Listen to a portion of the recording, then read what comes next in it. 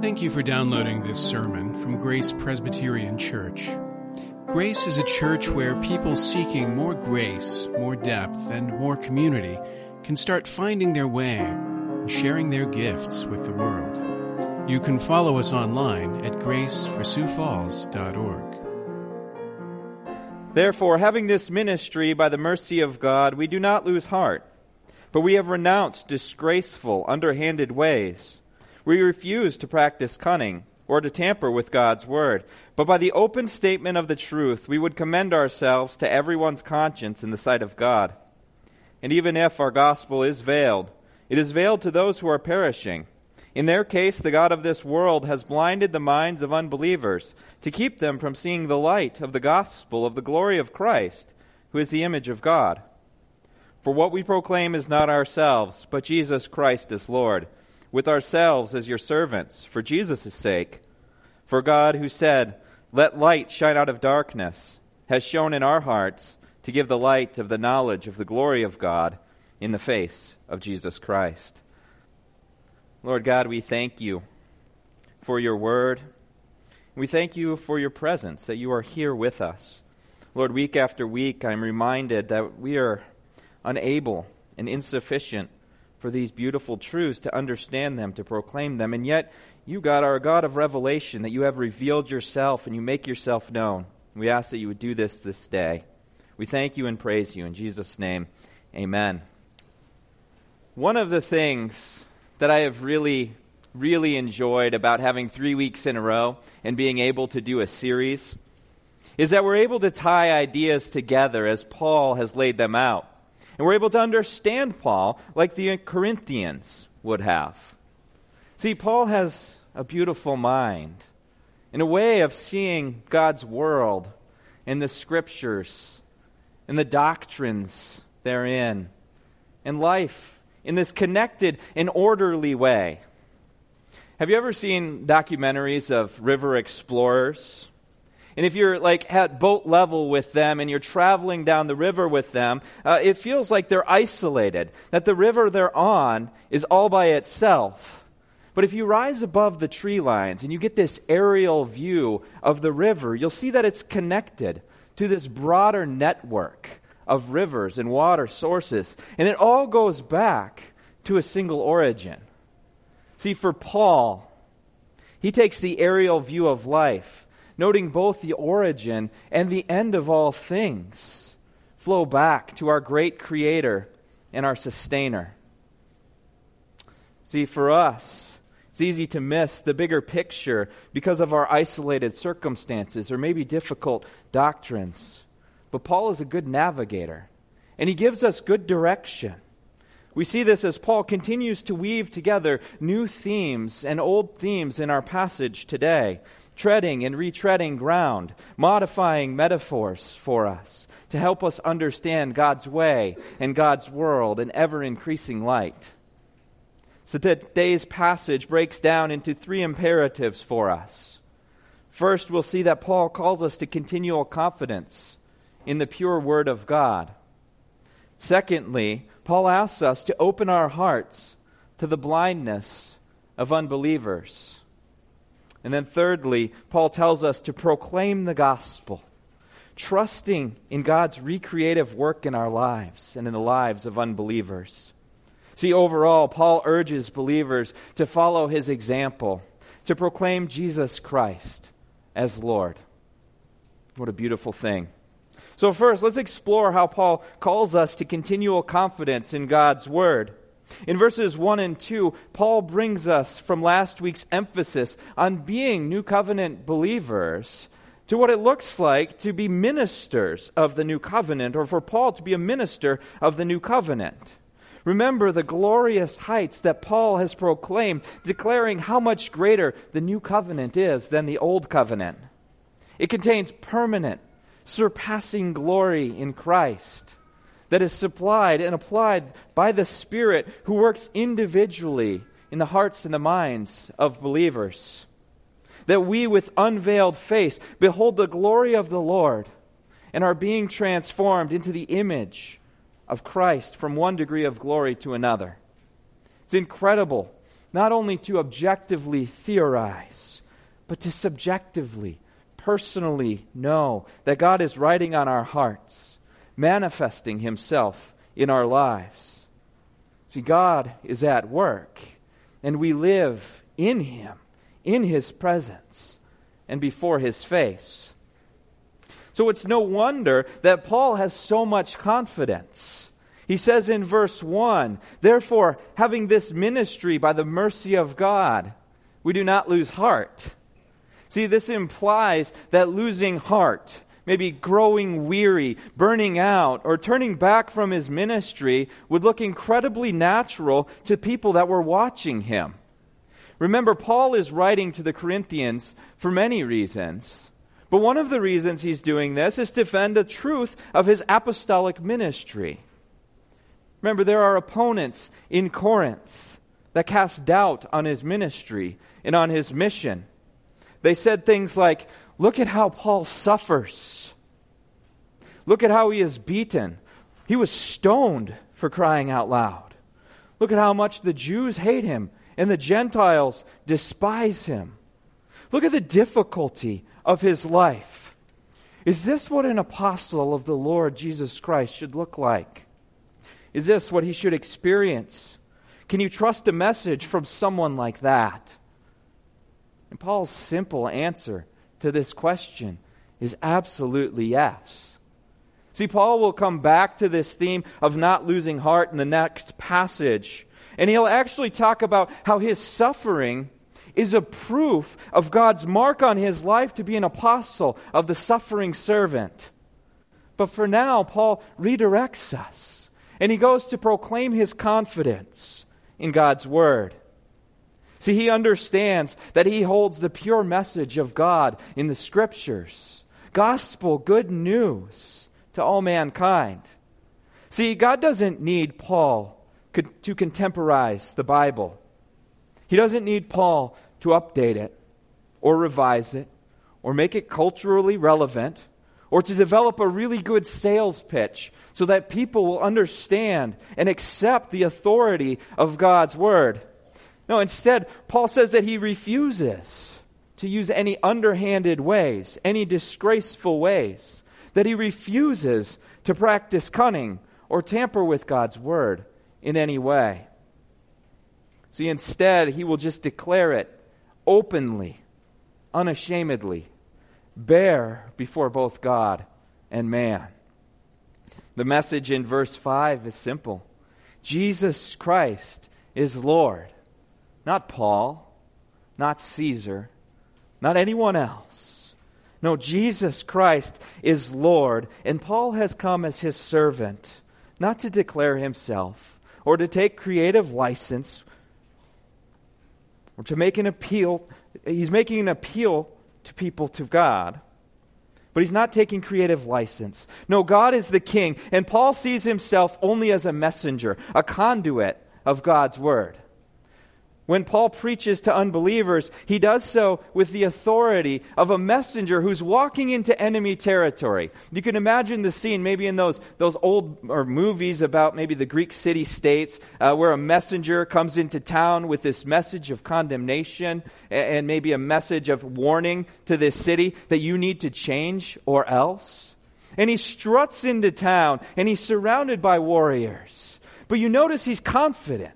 That he speaks confidently and openly to the people. Not because he can make good on the threat himself or take the city down himself, but because of the power for which he speaks, the superior power that sent him in the first place. See, Paul sees himself and all Christians as messengers with confidence who are carrying God's word and standing boldly upon it. The question is this how we live? Is this how we speak? I mean, think about it with me. God, the God of the universe, has spoken to us. He has given us His word. That from His mouth, His word came forth. And it was written down for us. That the Bible that we hold is unlike any other book.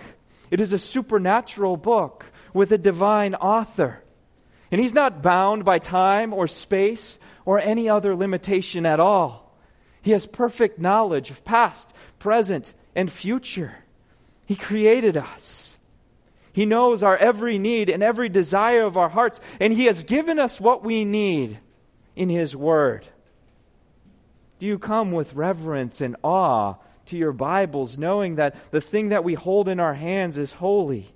That God's Word is living and active, sharper than any two-edged sword. That God meets us there, and the Spirit opens our eyes and our hearts and our minds through it. That we meet Jesus and find ourselves transformed in His image. It's easy for us to come to the Bible without great expectations. But what if? What if we approached it expecting God to show up, to speak to it, to bring us to repentance, to experience deep joy and peace, and give us light in our hearts to see His glory? What if He used His Word to change our perceptions, our thinking, and our hearts? Spurgeon compares the Word of God to a lion and provides powerful imagery. He says, suppose a number of persons were to take it into their heads that they had to defend a lion, full-grown king of the beasts. There he is in the cage, and here come all these soldiers of an army to fight for him. Well, I would suggest to them that they should kindly stand back and open the door and let the lion out. I believe the best way of defending him would be for the lion to take care of himself. What would happen if we approached God's Word with a fraction of the reverence that we would feel in the presence of an uncaged lion? Do we understand the power of God portrayed and displayed in His Word? See, my prayer for us as a church is that we might have confidence like Spurgeon in the Word of God, that we might have confidence like Paul, that we might look to God and believe that He has spoken truth to us, His timeless and glorious Word. Truth that applies not only to ourselves, but to all nations, all people, all cultures, all tongues. And if He did, why would we ever think to tamper with something like that? But Paul anticipates his opponents and their rebuttal in verse 3.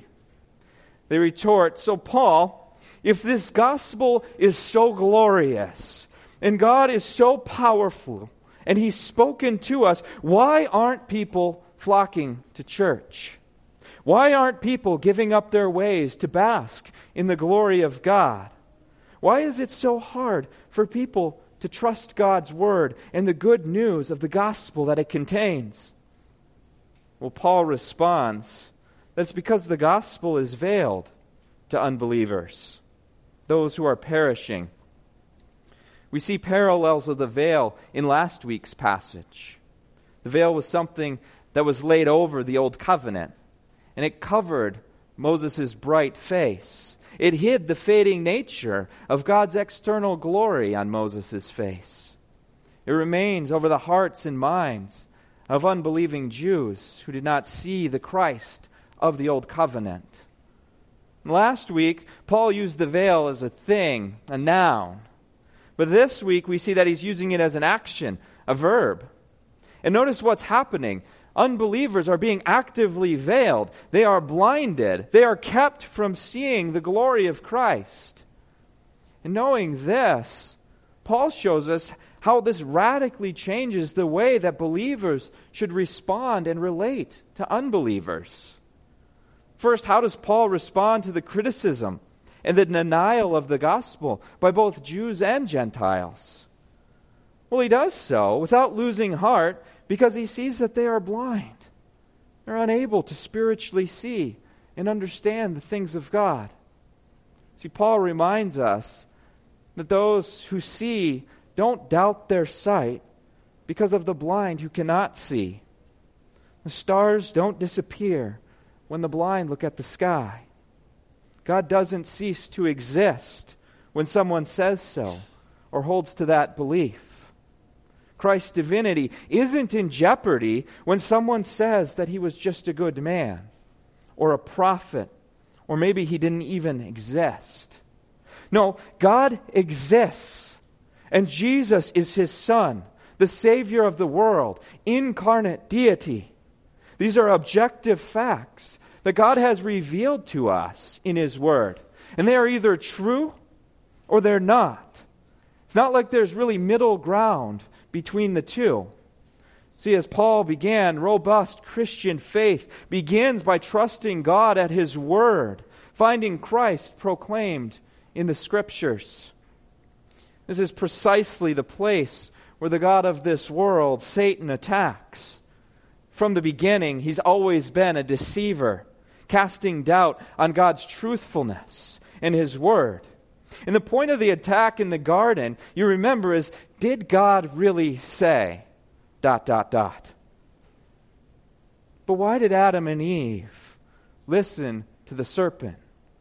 We don't hear that he was present when God spoke to them. So why are they listening to someone who wasn't there instead of the God who spoke? Why would we question our spiritual sight that God has shown into our hearts? Because someone is blind to these things. And so we see that Paul is confident despite opposition because he trusts God more than he trusts the testimony of unbelievers. But you'll notice that that's not all. You notice also Paul's tone and his concern for these people. There's not a hint of animosity. He does not mock the blind. He's not angry with them for not seeing Christ. And how do we react when we see someone who is physically blind? I mean, it would be a very mean-hearted, evil person who would harass them or put a stumbling block in their way or take out their anger on someone who is blind. I mean, most of us would find sympathy for what they're missing, a desire to help, a longing to help them see. And what if this blindness is curable? What if glasses or surgery could make them well? Wouldn't we do anything in our power to help bring these people to sight? See, Paul understands that spiritual blindness is only cured through spiritual sight. So this is what he proclaims. When he's rejected, we don't see him backing down, but rather continuing to pursue the lost. He doesn't mock those who persecute him.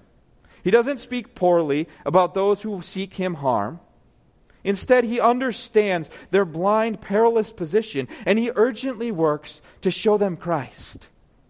See, Paul's heart goes out to the lost. Does ours? How much do we care about the plight of the lost and the blind and the perishing people all around us? How easy it is for us to complain about society, that it doesn't think like us, that it doesn't hold our views, that it doesn't care about our theology of life. So often it seems like Christians are really good at ranting and raving about culture and mocking those who don't believe in God or hold views that seem ridiculous to us. But this is just kicking the spiritually blind, retreating from real people with actual needs. God created us in His image to find satisfaction and purpose in living according to the pattern for our lives. Why should we expect people to live according to God's pattern when they haven't heard His voice, when they haven't come to Him through His Son? Jesus wept over Jerusalem. He prayed for His enemies. Paul cried out for the souls of unbelievers and proclaimed a message of love to those who hated Him. How about us? Are we willing to let our hearts be burdened with the reality of the spiritual needs that surround us? The beautiful thing is that Paul tells the Corinthians that there is a cure to spiritual blindness. See, spiritual blindness can only be cured through the light of the gospel. See, darkness can only be treated with its opposite, light. But light and darkness are really unique opposites. We talked about this at VBS a couple weeks ago, so kids that were there may remember this. The opposite of hot is cold. And when you put them together, you get something in between that's neither hot nor cold. If you mix black and white, you get gray. If you take something that's basic, like a base, and you take something that's acidic, and you put them together, you end up with something neutral. But if you mix light and darkness, what do you get? Well, you get light. The darkness recedes and light pervades. See, light and darkness are not equal opposites. Light wins. In fact, darkness can only be described in reference to light. I mean, if you look this up in the dictionary, I know that we all like to read our dictionaries, but in case you don't, I'll just give it to you. If you look up darkness, it's defined in the dictionary as an absence of light.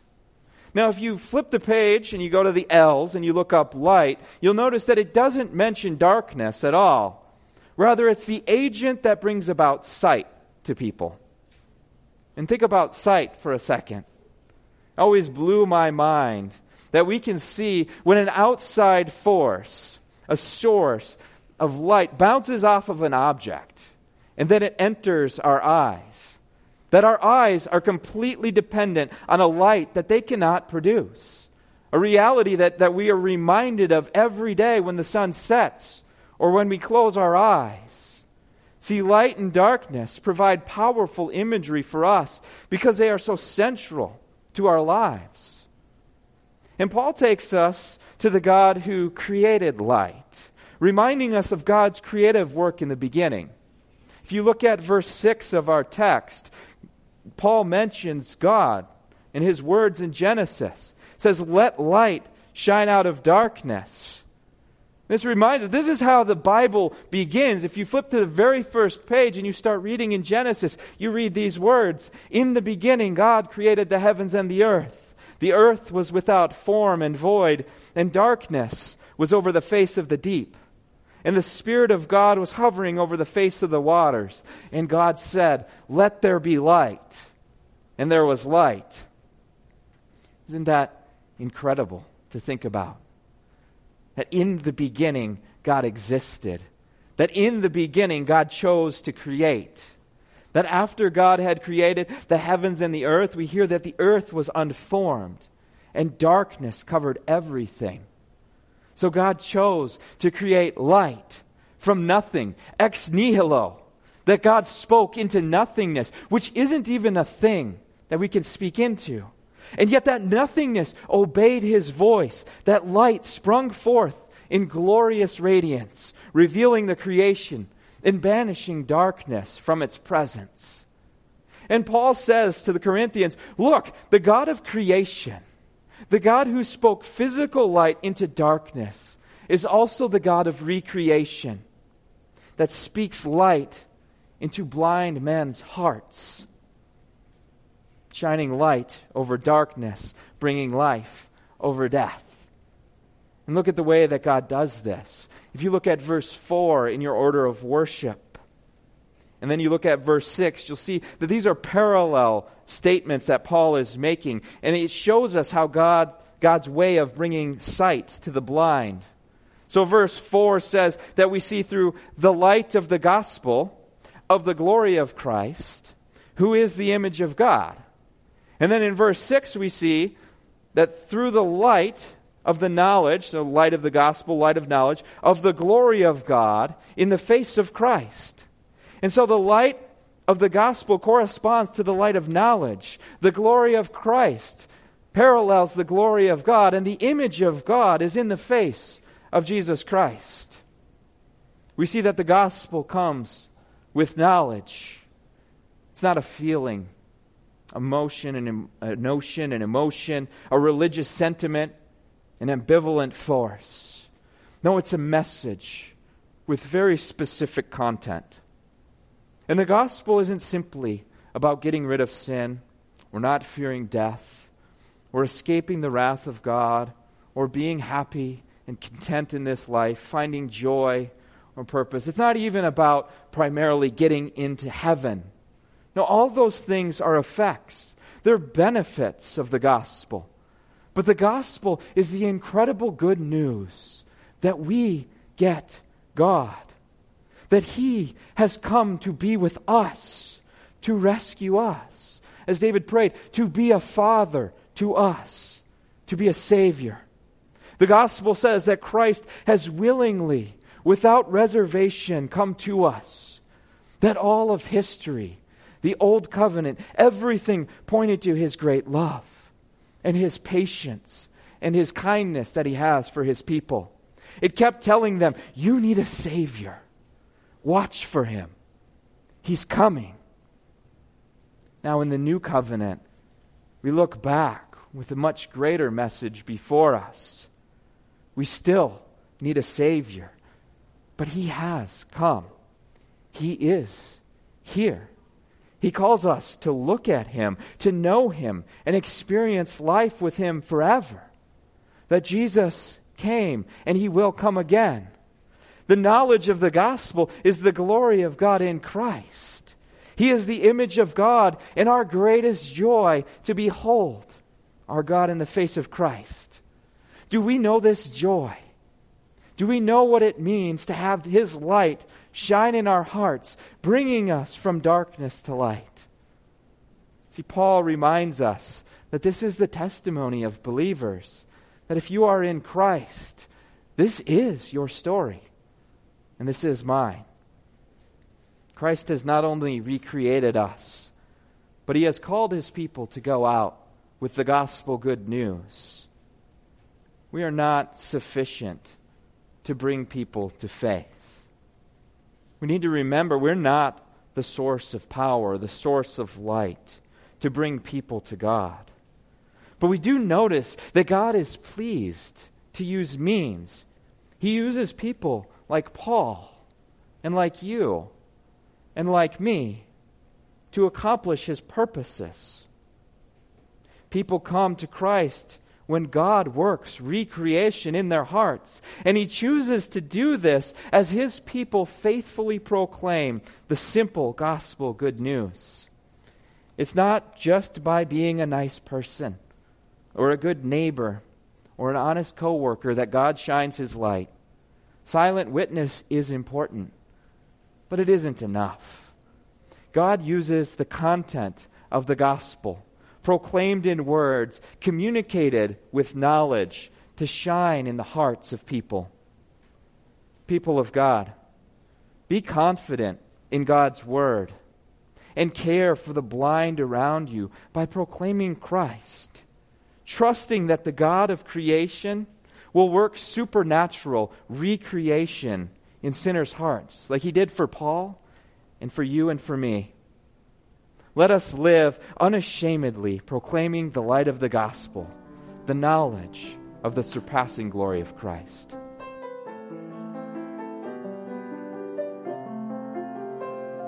Thank you for listening. You can find more sermons from Grace and information about joining us for worship by visiting our website at graceforsiouxfalls.org.